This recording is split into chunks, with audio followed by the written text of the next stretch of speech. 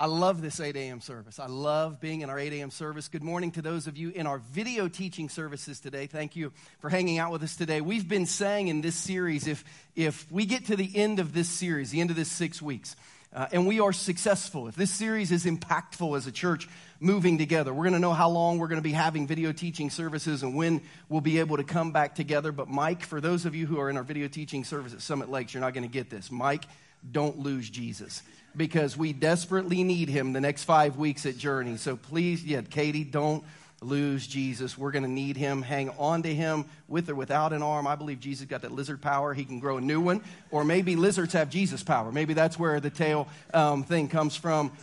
Don't lose Jesus. We're going to need him, and we're going to need him at Christmas. There's a lot of things I see on our video announcements that excite me. Having 10 services at Christmas is not one of those. I'm excited for people who might come to know Jesus at Christmas, but it's like, we're doing 10 Christmas services? That is crazy. If you have a Bible, turn to 2 Kings chapter 20. 2 Kings chapter 20 is where we are going to hang out today. We are in week 2 of a series you heard Mike talk about called Difference Makers. We are trying to very intentionally remind ourselves who God has created us to be, what God has called us to do in this season of our church, in this season of your life. You say, Christian, what vision am I supposed to be chasing? You are supposed to be chasing the vision of becoming who God created you to become and doing what God created you to do. We believe every person who lives on planet Earth has been created to know God, to be transformed from the inside out, to find and discover their purpose, and then to go do it and to make a difference in the world with who God created you to be. We believe if individuals will do that together, if our church will do that together, we will be people who know God, who will then make him known in our world. We will be people who have been transformed, who can then go and help others who need to be transformed. We can be people who have discovered our purpose so we can live on mission. And we believe if enough people try to make a difference together, that together we can make a bigger difference than we could alone. That is the purpose of this series. I've got 2 goals today as we dig into 2 Kings chapter 20. One of them is going to be kind of a preview of a series that we're going to have in February. My first goal is this. I want to teach you a little bit about the history of King Hezekiah, and I want to learn some key lessons from his story. That's the first goal today, to learn a brief history of King Hezekiah, who he was, and to learn some key lessons from his story. If you haven't already, pull out your notes so you can take notes. Fire up your Journey Church International app as we read the Bible. If you're brand new and you think, I don't have a Bible, or I have a Bible, but I don't know how to find where we are in the Bible, everything on the screens will be on your handheld device. If you download our app on your smartphone and follow along that way, you can email your notes to yourself at the end of the message in case you ever want to send them to anyone or look at them later. Our first goal, to learn a little bit about Hezekiah and to learn from him. Our second goal, to begin to contemplate how we can leverage today so that we might impact tomorrow. If you are a Christian, if you're a Christian, you should think this every day. If you're a Christian, you should think this every morning when you wake up. If you're a follower of Jesus, you should think this. How can I leverage today so that what happens today impacts tomorrow? Like, this should be hanging in your bathroom. It should be sitting in your car. It should be somewhere on your desk. How can I do something today that's going to impact tomorrow? So we're going to learn a little bit about Hezekiah. We're going to learn from him how what happens today really does make a difference tomorrow. And we're going to try as a church to learn, as individuals and as a church together, how to leverage today so that we might have impact tomorrow. Before we open God's Word, we always try to open our hearts. So if you just pray with me here and in our video teaching service, if you're watching online, if you bow your heads quickly, if you take a deep breath. And some of you, the only time you take a deep breath is on Sunday. You're moving too fast. You slow down a little bit. Take a deep breath. Let last week be in last week. Let next week stay there. It'll be there tomorrow when you wake up, I promise. In this moment, open your heart, open your ears, open your eyes to God. If you're a praying person, would you whisper this prayer from your heart to heaven? Would you ask God to speak to you? Would you tell him you'll listen if he'll speak to you? God, that's our prayer. We pray that you would speak to our hearts today as we learn about one of your greatest servants on one of his worst days. Show us how we must think and live in order to leverage our lives today for your impact tomorrow. God, that's our prayer. We pray you'll help us with that today, and we ask these things in Jesus' name. And everyone said, amen. 2 Kings chapter 20, here's what you need to know about it. It holds the story of one of the greatest supernatural miracles and one of the most selfish mindsets ever seen in the kings of Judah. 2 Kings 20 is a story about one of the greatest supernatural miracles and probably the most selfish mindset that we ever see within the kings of Judah. We're going to meet a king named Hezekiah. We're going to experience with him a miracle of healing, and then we're going to see a mindset of selfishness, and then we're going to meet just a little bit of bad news child named Manasseh. We're going to start with the miracle, but let me set up 2 Kings chapter 20 this way for you. In 2 Kings chapter 20, we meet Hezekiah. Here's what you need to know about Hezekiah. I love Hezekiah. Hezekiah is one of my heroes spiritually. I love Hezekiah. We're going to read about his worst day, but I love Hezekiah. We're doing a series in February in our church just called Hezekiah. Because when you look at the life of Hezekiah, you can learn how to deeply lean into God and walk with God. I love Hezekiah, but he's having a bad day in 2 Kings chapter 20. I also love Hezekiah. Some of you are going to Israel with me in January. Hezekiah is one of the most historically reliable characters in the entire Old Testament. Because of the archaeology finds and the things he built and the things he left behind, no one in history can dispute this guy existed and did what the Bible says that he did. I love Hezekiah. He's proof that this thing happened. And his faith has really encouraged me, but he's having a bad day today. Here's some facts on his life. He was king in Judah, which is the southern part of Israel, from 715 to 686 BC. Israel, which was the northern half of the divided country of what I would call Israel proper. So Israel was made up of 12 tribes at a civil war. 10 of them were the north. They kept the name Israel. The south kept the name Judah. The northern part of Israel had been defeated, conquered, and exiled, which means they all were either killed or removed in 722 BC by the Assyrians, so 7 years before Hezekiah became king in Judah. Assyria, after it defeated Israel, turned south, not because they cared much about Judah, but because it was on the way to Egypt, and they thought, let's conquer them too while we go down to Egypt so we can basically rule the entire Middle East. They wanted the seaboard from northern Africa literally all the way up the coast to Turkey. That was their thought. They could control the world if they could control the seas. And Hezekiah's obedience to God in his story and his trust in his God led to this miraculous intervention over and over and over, this miraculous success against the Assyrian army, who was one of the most powerful in ancient history. Hezekiah literally, by his dedication to his faith, by his dedication to prayer, by his dedication to trust, by his dedication to spiritual community, by his dedication to worship, all the things we're going to learn in February we need to do if we want to see God do the supernatural in our life. He had kept this army at bay, but near the end of this season, he gets sick, and he nearly dies. And we read that part of his story in 2 Kings chapter 20. We're going to kind of work through it today, so keep your Bible open on your lap if you have it. It says this, in the first 6 verses of 2 Kings 20, in those days, Hezekiah became ill, and he was at the point of death. The prophet Isaiah, same one who wrote the book, Isaiah, they lived at the same time. The prophet Isaiah, son of Amos, went to him and said, this is what the Lord says, put your house in order because you're going to die. You're not going to recover. Hezekiah turned his face to the wall and he prayed to the Lord, remember, Lord, how I've walked before you faithfully and with wholehearted devotion and have done what is good in your eyes. And Hezekiah wept bitterly before Isaiah had left the middle court, which means he hadn't even got out of the house. The word of the Lord came to him and said, go back and tell Hezekiah, the ruler of my people, this is what the Lord, the God of your father David says, I've heard your prayer. I saw your tears. Some of you, by the way, need to underline that because you've been wondering this week. Does God hear? Does God see?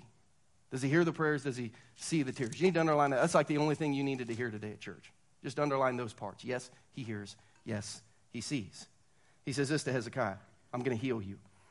On the 3rd day from now, you're going to go up to the temple of the Lord, and I'm going to add 15 years to your life, and I'll deliver you and the city from the hand of the king of Assyria. I will defend this city for my sake and for the sake of my servant David. One of the greatest miracles in the history of the kings of Judah. But to really understand the tension of faith that Hezekiah had to be feeling, to understand the groaning in his spirit, you have to know this. Hezekiah was the 15th king in Judah. The 15th king. David was the first, Hezekiah was the 15th.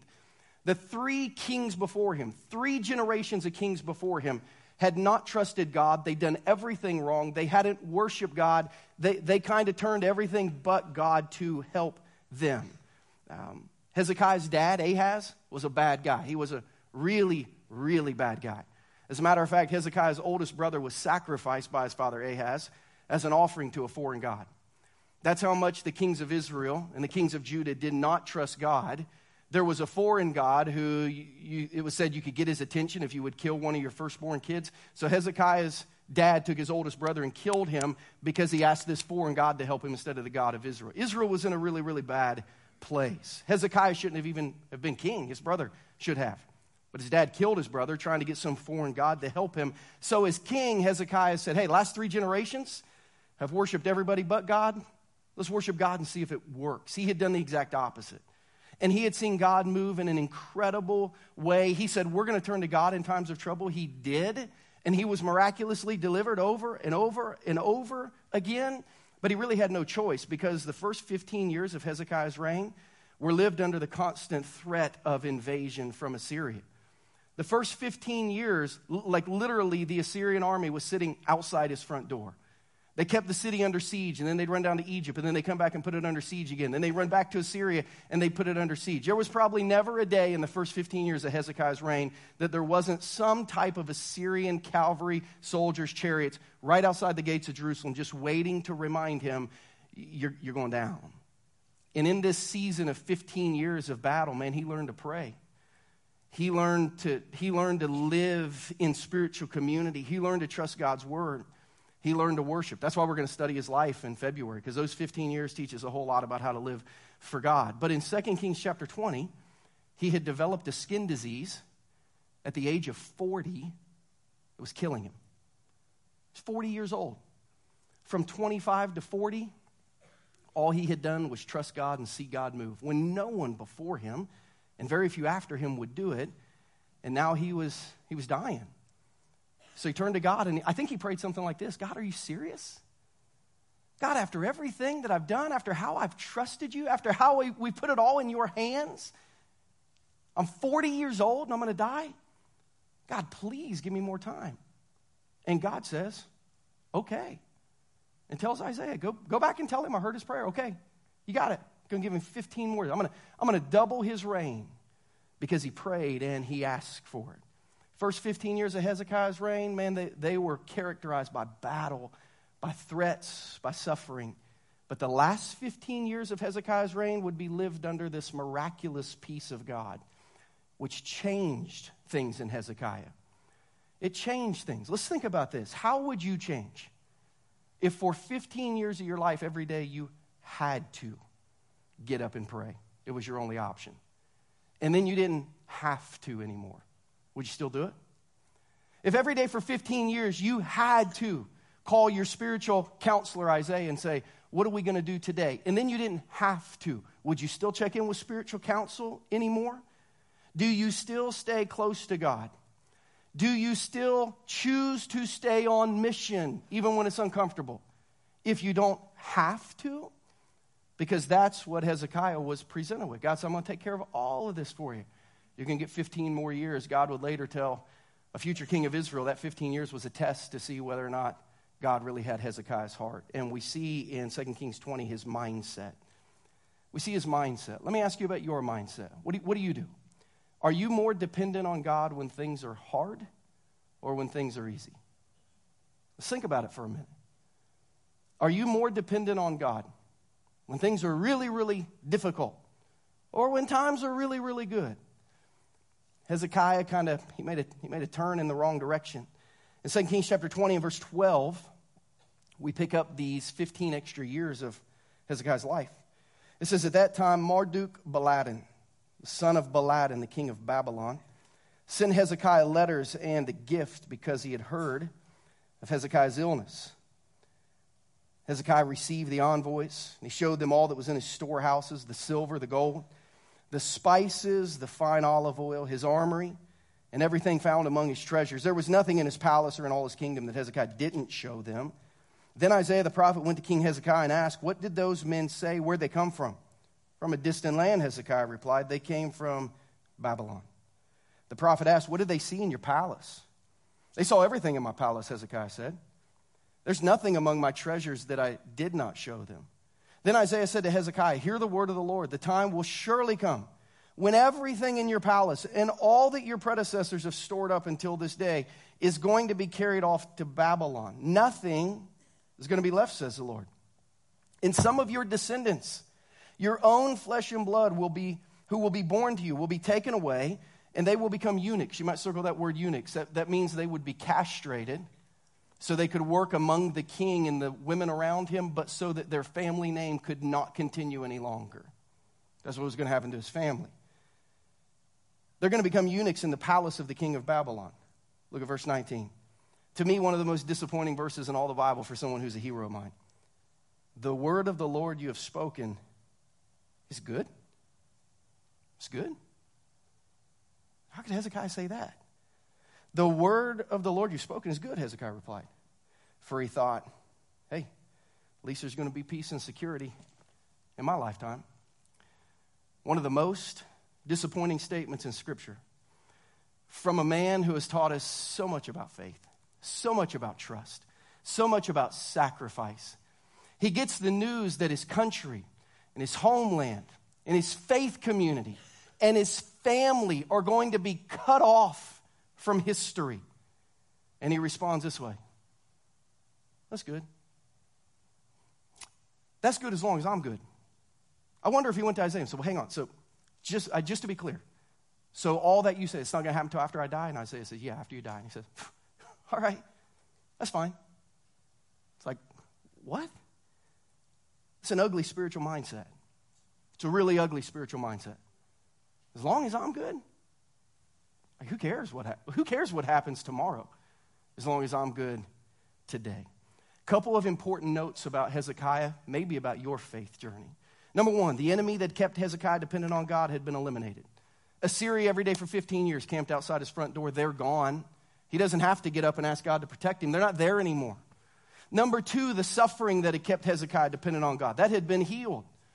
If you can imagine not being able to sleep through the night because of some illness in your body, and how every time you wake up in the middle of the night, you cry out to God, that's gone anymore. So do you still cry out to God in the middle of the night or ever? The enemy was gone. The pain was gone. And watch this. Hezekiah's desire to live for something bigger than himself was gone too. The pain was gone. The enemy was gone. And this desire, this awareness, this calling that his life was about more than himself was gone too. You need to take this note if this is the only note you take today. Who you are in hardship reveals your beliefs, but who you are in comfort reveals your heart. I like Hezekiah's beliefs. He believed God could help him when he needed help. Who you are in hardship reveals your beliefs, but who you are in comfort reveals your heart. Watch how this works for us on Monday morning prayer.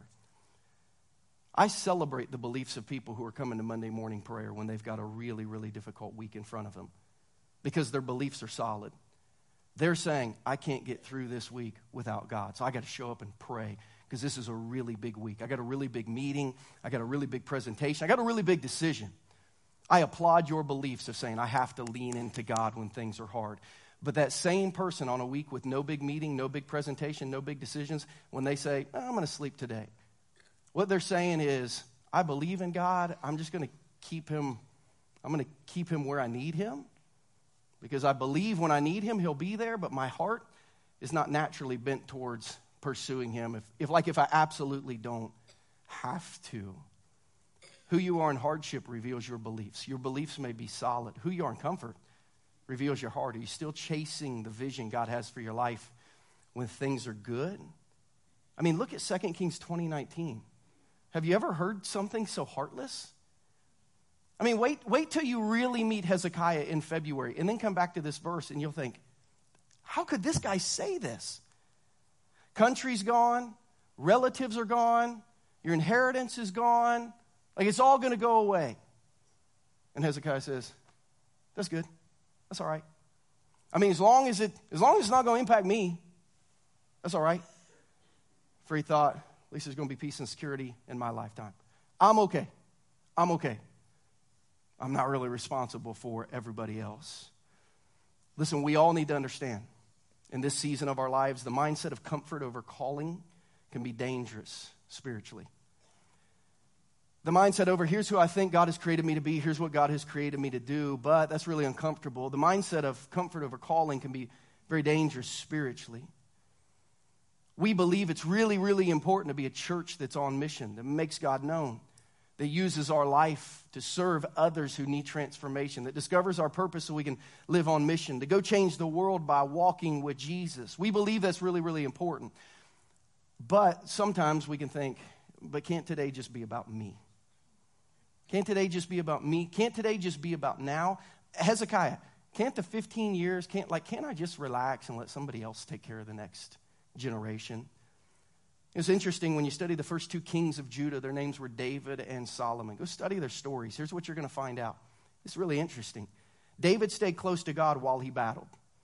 But when he quit fighting, he fell. Solomon stayed close to God while he built. But when he stopped building, he bailed spiritually. Both drifted when life got too comfortable. When David had to wake up and go to war, he stayed close to God. He had to. Quit fighting and he failed. When Solomon had to wake up and finish this building project that God had given his dad David to complete, he had to get up and pray. But when the building was done, he bailed. When life got comfortable, they both just started living for themselves. What you need to understand in this season of our church is by inviting you into this building process with us that maybe you heard about last week, or if you're here for the first time, you're hearing about this week, you need to understand by inviting you into this building process, I'm essentially inviting you into a battle. I'm inviting you into a battle. I'm asking you to pursue God's mission for your life and for our lives together, taking the next step of building something that can minister to our community for generations. And I'm asking you to do that at the expense of your comfort. When you look at this building that we've shown you, this picture, here's what you need to see. As you look at this, you need to see a spiritual battle. Because we are not being chauffeured up to the front door of that. If we get to the front door of this battle, it's going to be through the lines of fire. I'm inviting you to battle. I'm inviting you to a battle of trust. Do you trust God enough to say, God, some of what you've given me, I'm going to give back to you, not just for me, but for who it'll reach 15 years plus from now? I'm inviting you into a battle of faith. Do you believe God is bigger than your circumstances? Is your faith bigger than your fear when you look at 3 years from now, what that could mean if you make a significant pledge? I'm inviting you to a battle of prayer. I'm inviting you to take a step that you can't take unless you pray, but I believe that can help make you closer to God. I'm inviting you into a battle of desires. And I really wanted this. Can I wait on it? Can I give it up? Can I sacrifice it? I'm inviting you to a battle of have or have nots. And everyone else has this. I would like to do this. God, what am I supposed to? I'm inviting you to battle with me. I'm not inviting you into a building project. I'm inviting you to a spiritual battle. And I'm saying for the sake of not just us, but those who will come after us, let's go fight. Will we choose the mindset of, hey, let's go. Let's battle, because it's not just about us. It's about who else needs to be here. And it's about who our church will reach after we're gone. I'm inviting you into a mindset of, are you going to live for others, or are you going to live for yourself, or are you going to live for comfort? Our mindset will determine whether or not we're going to see a miracle. That's the reality. For so many of us, our mindset is going to determine whether or not we're going to see our miracle. Because our decision ultimately is going to be about this. Am I going to make sure my life is about me? Or am I going to be willing to live for someone else? Hezekiah's mindset was selfish. Hezekiah's mindset was broken. And it would lead to, watch this, Hezekiah's mindset would lead to a generation of misery instead of ministry. So let me ask you this question. One day we're not going to be in our church. I'm 41. 25 more years, I'll be 66. Maybe time to pass the baton to someone else. Will we hand the next generation of Journey Church International a generation of misery or ministry because of the way we've lived and shared our lives? Hezekiah, he handed Israel a generation of misery. Meet his son. His name's Manasseh, number 3. Meet Manasseh. His story is really, really sad, but it's a cautionary tale for you and I. Meet Manasseh. Look at verses 20 and 21 of 2 Kings chapter 20. Let me introduce you to Manasseh. As for the other events of Hezekiah's reign, all his achievements, how he made the pool and the tunnel by which he brought the water into the city. By the way, you say, how real is Hezekiah? If you go to Israel with me, we'll walk through this tunnel that the Bible just mentioned. We'll walk through it together. It's pitch black. It's kind of scary. There's water up to your knees the entire time, but it's awesome. We'll walk through it. How he made the pool, the tunnel by which he brought the water into the city. Are they not written in the book of the annals of the kings of Judah? They sure are. Sure are. Hezekiah rested with his ancestors, and Manasseh, his son, succeeded him as king. Little history to put some things in perspective. Manasseh was 8 years old when his dad, King Hezekiah, was given 15 more years to reign. He was 8. Some of you can picture an 8-year-old because you have one. Or you have a 7-year-old, or you have a 9-year-old. You can picture 8. Manasseh was 8 when his dad was given 15 additional years to reign. It's really important for you to remember in the context of this message. 8 years old. Say 8 years old. Turn to somebody sitting next to you and say he was 8. So now turn to someone else sitting next to you. If you don't know him, smile if you don't know him. And say, he was 8. He was 8. He was 8. Really important that we remember that he was 8. You say, why is that really important? Because of how his life would work out and the mindset that he had towards life. Here's what we need to understand. Manasseh would become the most evil of Judah's 22 kings and rulers. 21 kings. They actually had one queen for 6 years. Her name was Athaliah.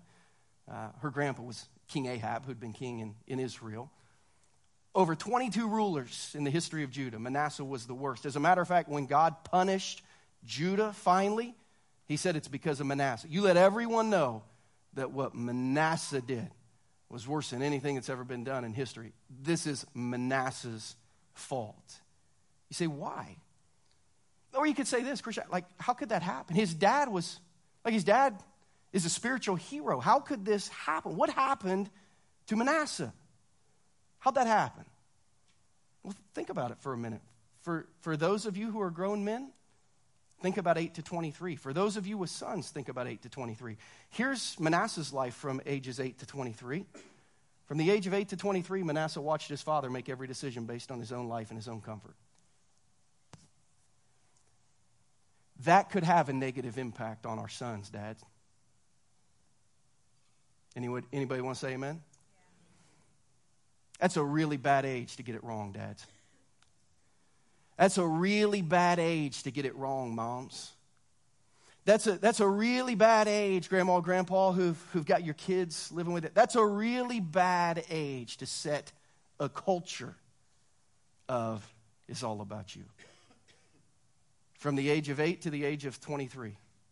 To the point of, I don't know about you, I like to think in pictures. I've got a vivid imagination. Can you imagine little Hezekiah hiding behind a curtain when Isaiah comes to tell his dad, your descendants, they're going to be killed, they're going to be castrated? And here's dad say, so? How would that shape you? Hey, how would that shape you if when you were 12, someone told your dad the way you're living your life is going to turn your kid into an addict? You're going to make it through, but it's going to destroy them. And hearing your dad say, so? How's that fit in your spirit? Meet Manasseh, the most evil king in Judah, whose dad really showed him how to get it wrong spiritually. He watched his dad do what he wanted. He watched his dad get what he needed. He watched his dad make decisions through the lens of how's this going to impact today, who cares about tomorrow.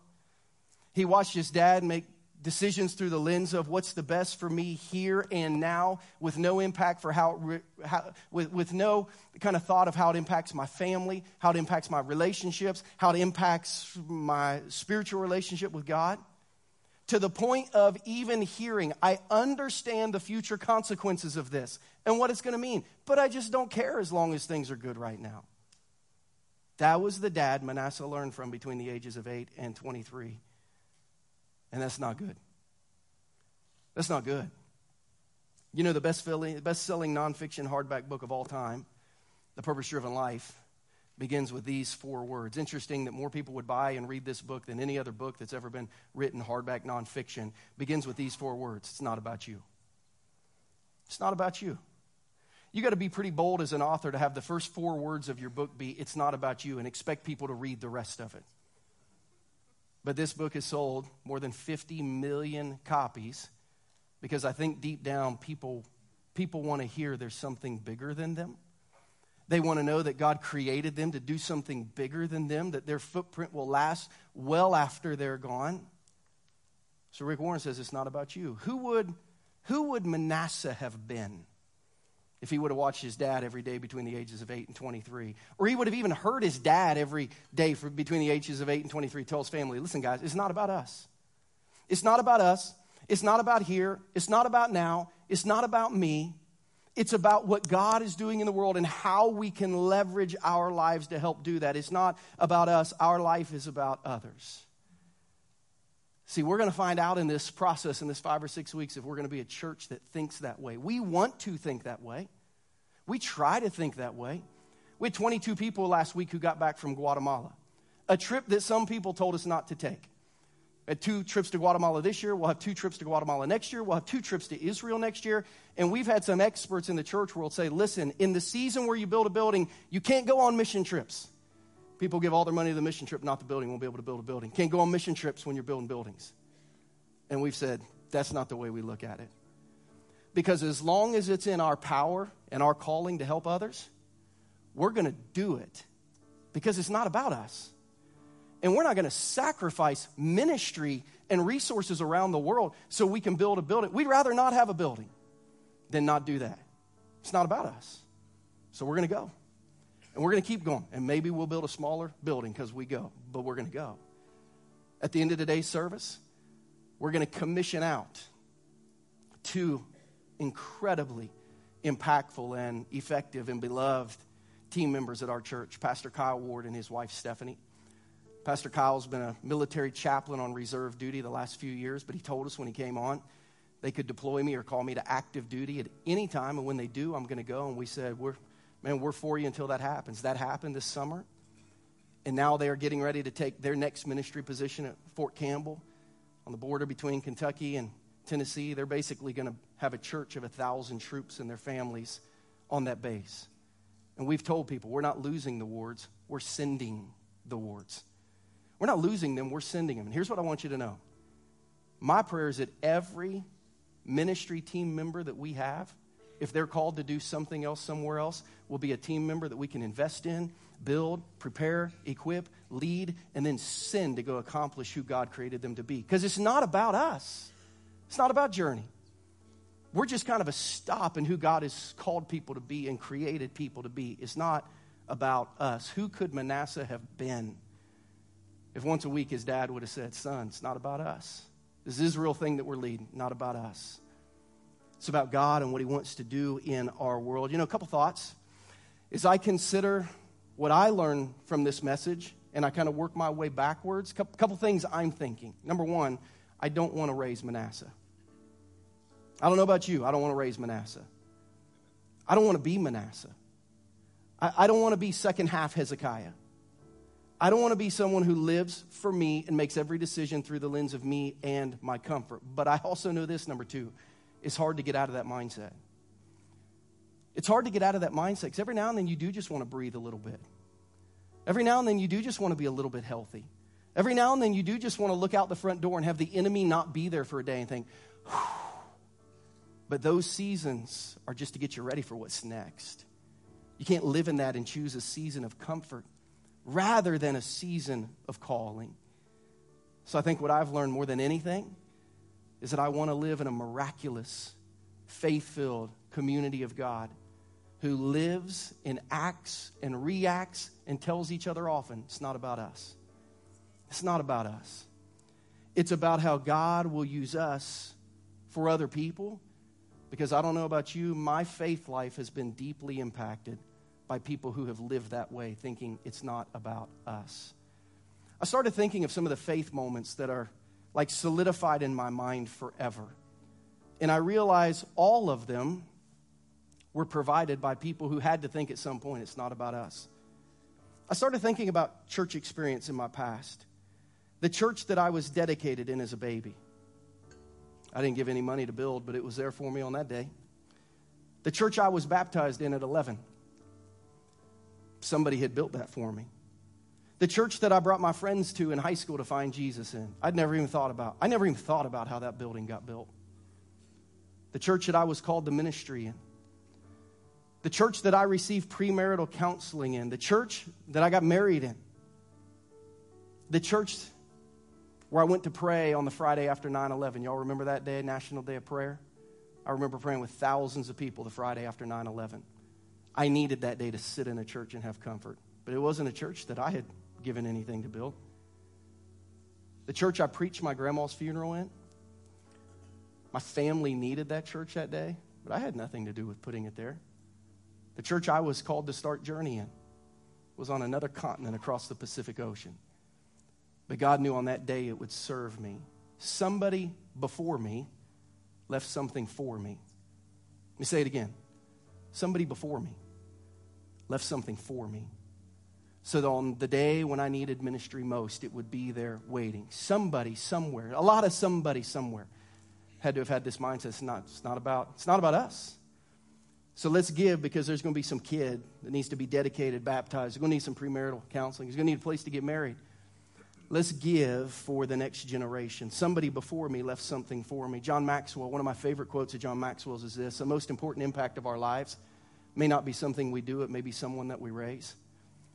Hey, for you and I, the most important impact of our life may be something that we provide for the generation that we're raising and the next generation after them.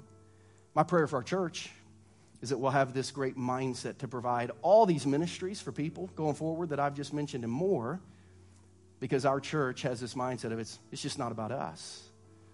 The goal that we're walking to in this season right now that I introduced to you last week, a 2-year campaign called Difference Makers to try to help us build a building. We believe it's time for us as a church to expand. For the past 9 months, go ahead and throw that picture up, guys. We've had a team of elders and finance team members and builders and developers and architects and engineers working to develop our master site plan to help us figure out what can be next as a church. Guided by our 25-year vision plan, we've said, what's the next thing we need to do to keep preparing to minister to our community and fulfill our calling? The next picture probably shows, if you weren't here last week, a little better picture. The blue is our current facility. All the white is our new. This is what we are leaning into, pressing into, so we can continue to pursue our calling. And if we lift the roof up, you'll see kind of 3 main priorities that we're looking at in this phase, this season of our church. Number 1, a 1,200-seat auditorium where we can hold our church on one campus, not 2, where we can all be together, where we can bring friends and family to. I talked to someone after introducing this last week who said, for the last 3 years, I've had a family that I wanted to invite at Christmas, but I knew we wouldn't be able to sit together, so I've been waiting. Because our Christmas services are crazy, and they don't want to come to the one that's like on December 18th, because that doesn't feel like a Christmas service. And I said, just hang on. We're going to build something that your friends will fit into.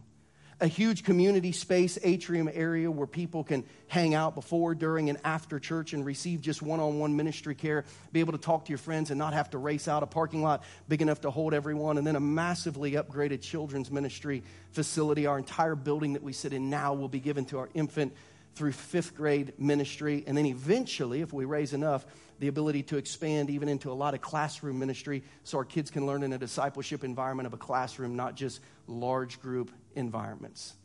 That's what we're pursuing. We believe this is the next step for us to pursue. But in order to see this, it's only going to happen if we are a church who believes that everything we have has been given to us, but it's not just all about us. It's about who God has called us to be and what God has called us to do. We have to believe that spiritual action today, building a building, will lead to spiritual impact for generations to come, even after we're gone. We just have to choose to trust that. You say, how are we going to do it? In order to do this, I told you last week, our church needs to raise between $8 and $9 million and then put together a responsible financing package to build those things. An expanded children's ministry facility, a new auditorium, an atrium, all the parking and entryways to support all of that. Somebody asked me this week, really good question, what's the difference between $8 million and $9 million? 9 probably gets us all of those classrooms on the backside of the children's auditorium. 2, 8 probably, that comes in a later season for our church. It's a big ask. And we're asking over 2 years people to make a faith pledge of here's what I believe over and above my tithe. So over and above what I normally give, here's what I believe I can give over 2 years so that we can make it. And we got to try to raise $8 to $9 million. You say, Christian, do you think we can do it? I think this, if God wants it to happen, it'll happen. I said this last week, I believe it with all my heart. 2 things that I know about this project. 1, not everyone's supposed to give. If you're here today and you say, Christian, you said last week not everyone's supposed to give, but now you're telling me if I don't give that it's all about me. That's not what I'm saying. Please don't hear that. If this is not your season to lean in financially, then don't worry about it. God has already told me not everyone is supposed to give. Not everyone can give at this time. Maybe you gave last time. Maybe you'll give next time. No guilt, no shame. You just pray. If you can't give, just pray. But the second part of that is this. Everyone who's called to give, everyone who's supposed to give is going to have to give and give what God tells them to give in faith for us to get there. I think if the project comes together that way, we are going to make it. You say, how are you going to know what I'm supposed to give? How are you going to know what everyone gives? How are you going to know if we make it? When will we know if we've made it? Those are all really good questions. We're going to ask you to make a 2-year pledge and bring that on or before December 15th. If you look inside your bulletin, we've created this little tool that we're going to ask you to hand in sometime between now and December 15th, which is it's basically a pledge card. And we're going to ask you at some point between now and December 15th, or you can do it online, to go and to make both a 2-year pledge and a first fruit offering. I'm going to ask you to pray for a month. What am I supposed to do? And between now and that month, here's what I'm going to ask you to do. One, if you want to know more information about the building, come have dinner with me. Danielle and I are going to be hosting a dinner every week between now and December 15th to answer questions about the building, to kind of give you some behind-the-scenes information you couldn't get any other way. We're going to try to make those ministry specific so that we have a children's night and you can hear everything we're going to do in the children's building. So we have a student night. You can hear everything going on in the student ministry. We've got a guest services night so you can understand how we're going to park and greet everyone so you can see your ministry operating inside the building. We're going to ask you to do that. Go visit our website if you haven't already, differencemaker.cc. That'll give you a whole lot of information if you like to read and watch videos about this project, more than you'll get on Sunday morning. But at the end of all of it, we're going to ask you on Sunday, December 15th, to bring your first fruits offering and your 2-year pledge. Say, how does that work? This is all brand new to me. Let me give it to you through the lens of one of our 6th graders. Had a parent this week whose 6th grader was making a $500 pledge and giving a $50 first fruit offering. So they would have put on this first fruit offering, $50.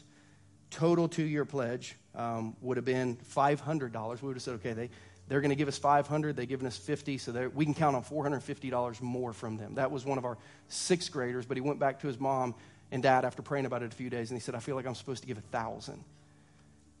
But I think the only way that can happen is if it snows a lot and I shovel a lot of driveways, so I'm going to start praying for snow.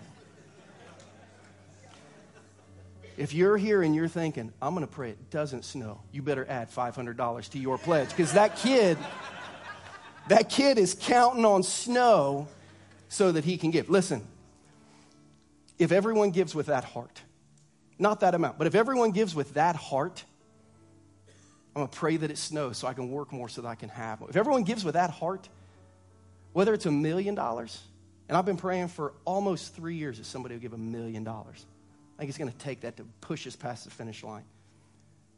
Whether it's $1 million or whether it's $250. If you give what God tells you to give, I believe we'll get there. It will be enough. And on Christmas weekend, in those 10 services, we'll tell everyone about Jesus. And at the end of that service, we'll stop and we'll say, here's what's come in, and here are our next steps. If God is calling you to give in 3 ways. Give generously. Give sacrificially.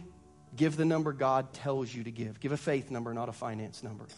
The great news that I announced last week, we got to get to at least 8 before we even started the campaign. We were at 4.2. $4.2 million has already been pledged by our elders, our finance team, some friends, some staff that have stepped in. 4.2 million has already been pledged with about 50 families. So if we add another 1,000, hey, hopefully we'll get there. Hopefully we'll get there. And when we do, we'll say, God, it was never about us. It was never about us. So thanks for allowing us to provide for the future. Hezekiah started so strong. But man, he ended so poorly because eventually it became about him. Let's pray. Our miracle happens because our mindset is to live for others. Would you pray with me here and in our video teaching service? Heads are bowed, eyes are closed. God, thank you for the glimpse that you gave us today into the life of Hezekiah. Help us, Lord, not to need enemies and suffering to keep us close to you. Help our hearts to seek you even when life is most comfortable. And Lord, help us to choose battles and building projects if we truly believe they're part of your calling for this season in our lives. Even if they stretch us and make us uncomfortable, God, use those things to keep us close to you and to let our lives have future impact on others. God, call people to give if they're supposed to give so that we might experience our miracle together. Help them give generously. God, help them give sacrificially. God, help them to give in faith. And then reward that faith so that their faith becomes stronger. God, help us to get there together. It's not about us, but use us to build a place for future generations to find and worship and serve you. We trust you. God, give us a miracle. Give us a miracle, Lord. We ask all these things in Jesus' name. And everyone said, amen. Amen, amen, amen. Ushers, go ahead and come forward. We're going to take our regular offering before we leave today.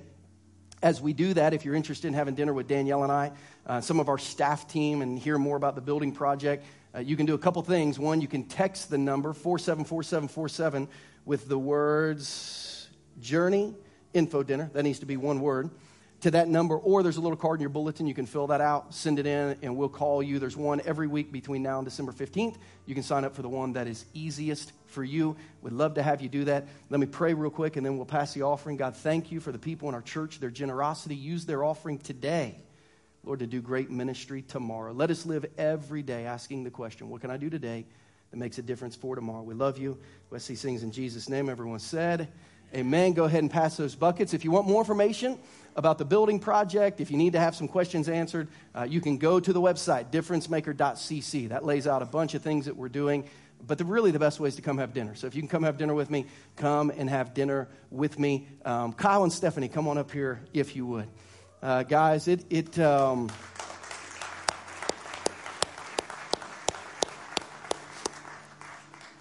has been an incredible 4 years at Journey with Stephanie Ward leading our elementary ministry and Kyle leading our student ministry. Guys, you have made our church so much better. I don't know that we wouldn't be in this building doing what we're doing without you. God has used you so powerfully in our church. God has used you so powerfully in the lives of my children into developing them to love Jesus and serve Jesus the way that they do. I want you to know I love you guys. I am thrilled for where you're going. I'm going to miss you as friends. But man, I'm so excited for what you're going to do. If you read just a little bit about the divorce rate of our troops, about the suicide rate of our troops, and you see how those are double, triple, and sometimes quadruple what normal society is, which isn't good in the first place, you realize how much men like Kyle are needed to be embedded in active duty service with our military, hoping them hold their lives together while they live a life that's not about them. They're serving our country. We need people like Kyle serving them. Guys, we don't believe we're losing you. We believe we're sending you. We believe we are multiplying the ministry of Journey, not subtracting because of what you and you two boys are doing. And we just want you to know we love you. We're for you. We're here for you. And I just know God has great, great plans for you. I'm going to ask you to stand because we're going to pray a prayer of commissioning over them. I'm going to lay my hands on them as I pray for them. I'm going to ask, if you're not uncomfortable, that you would stretch your arms toward them just in solidarity of our church commissioning them together for their next ministry. Heavenly Father, we come to you in Jesus' name, and we thank you, Lord, that you sent Kyle and Stephanie Ward to help Journey Church International. Just like you sent Isaiah to help Hezekiah, you sent them to help us. Lord, there are hundreds, if not more than 1,000 children and teenagers who now know Jesus who did not. Hundreds who've been baptized, dozens who've been called to ministry because their ministry existed here. You use them in a powerful way, Lord. Thank you. And God, as they go to their next ministry calling, their next ministry stop, Lord, use them in a powerful way. I pray for the mom and dad whose son or daughter are getting ready to enlist, and they've been praying for the last 6 months. If they enlist, you will send some godly man or woman into their life so they'll make it while they're in the military. Lord, we thank you that Kyle and Stephanie are going to be an answer to that mom and dad's, that grandma and grandpa's, that aunt and uncle's, that student pastor's prayer for their kids who are enlisting. And Lord, for the troops who are going and coming and who need so much healing and hope, let Jesus, as they see him through Kyle and Stephanie and Elijah and Isaiah, let him be enough. And God, I pray that you would help him bring life to those who protect life of those of us who live in this great country. God, we commission them to your service. We're not losing them, we're sending them. We're not subtracting, we're multiplying. Use them, Lord, that your kingdom might come and your will would be done in a greater way on earth at Fort Campbell, Lord, than it is already. Let it be done like it is in heaven. And God, we ask these things in Jesus' name today. And everyone said, can you put your hands together and thank God for these two and their ministry? Your mom and dad still live here. So if we hear that you come into town to visit them and you don't visit us, it's going to hurt our feelings. So don't post it on social media if you're not going to come see us, because we're going to be watching. We're going to be praying. Anytime y'all are driving past, where would it be? Clarksville, Tennessee. If you're driving from St. Louis to Nashville, stop and see Kyle and Stephanie. They would love to see you. If you're brand new today, thanks so much for hanging out with us. Make sure before you leave, you let us give you a gift out in the entry area between the two TVs. Somebody will be waiting. They'd love to give you a water bottle or a coffee mug to just say thank you for coming. Just take your connection card out to them. And as always, Monday morning prayer, tomorrow morning at 6 a.m. If you can be here, we'd love to see you for prayer. You are dismissed. Thanks for being here today. We'll see you next week.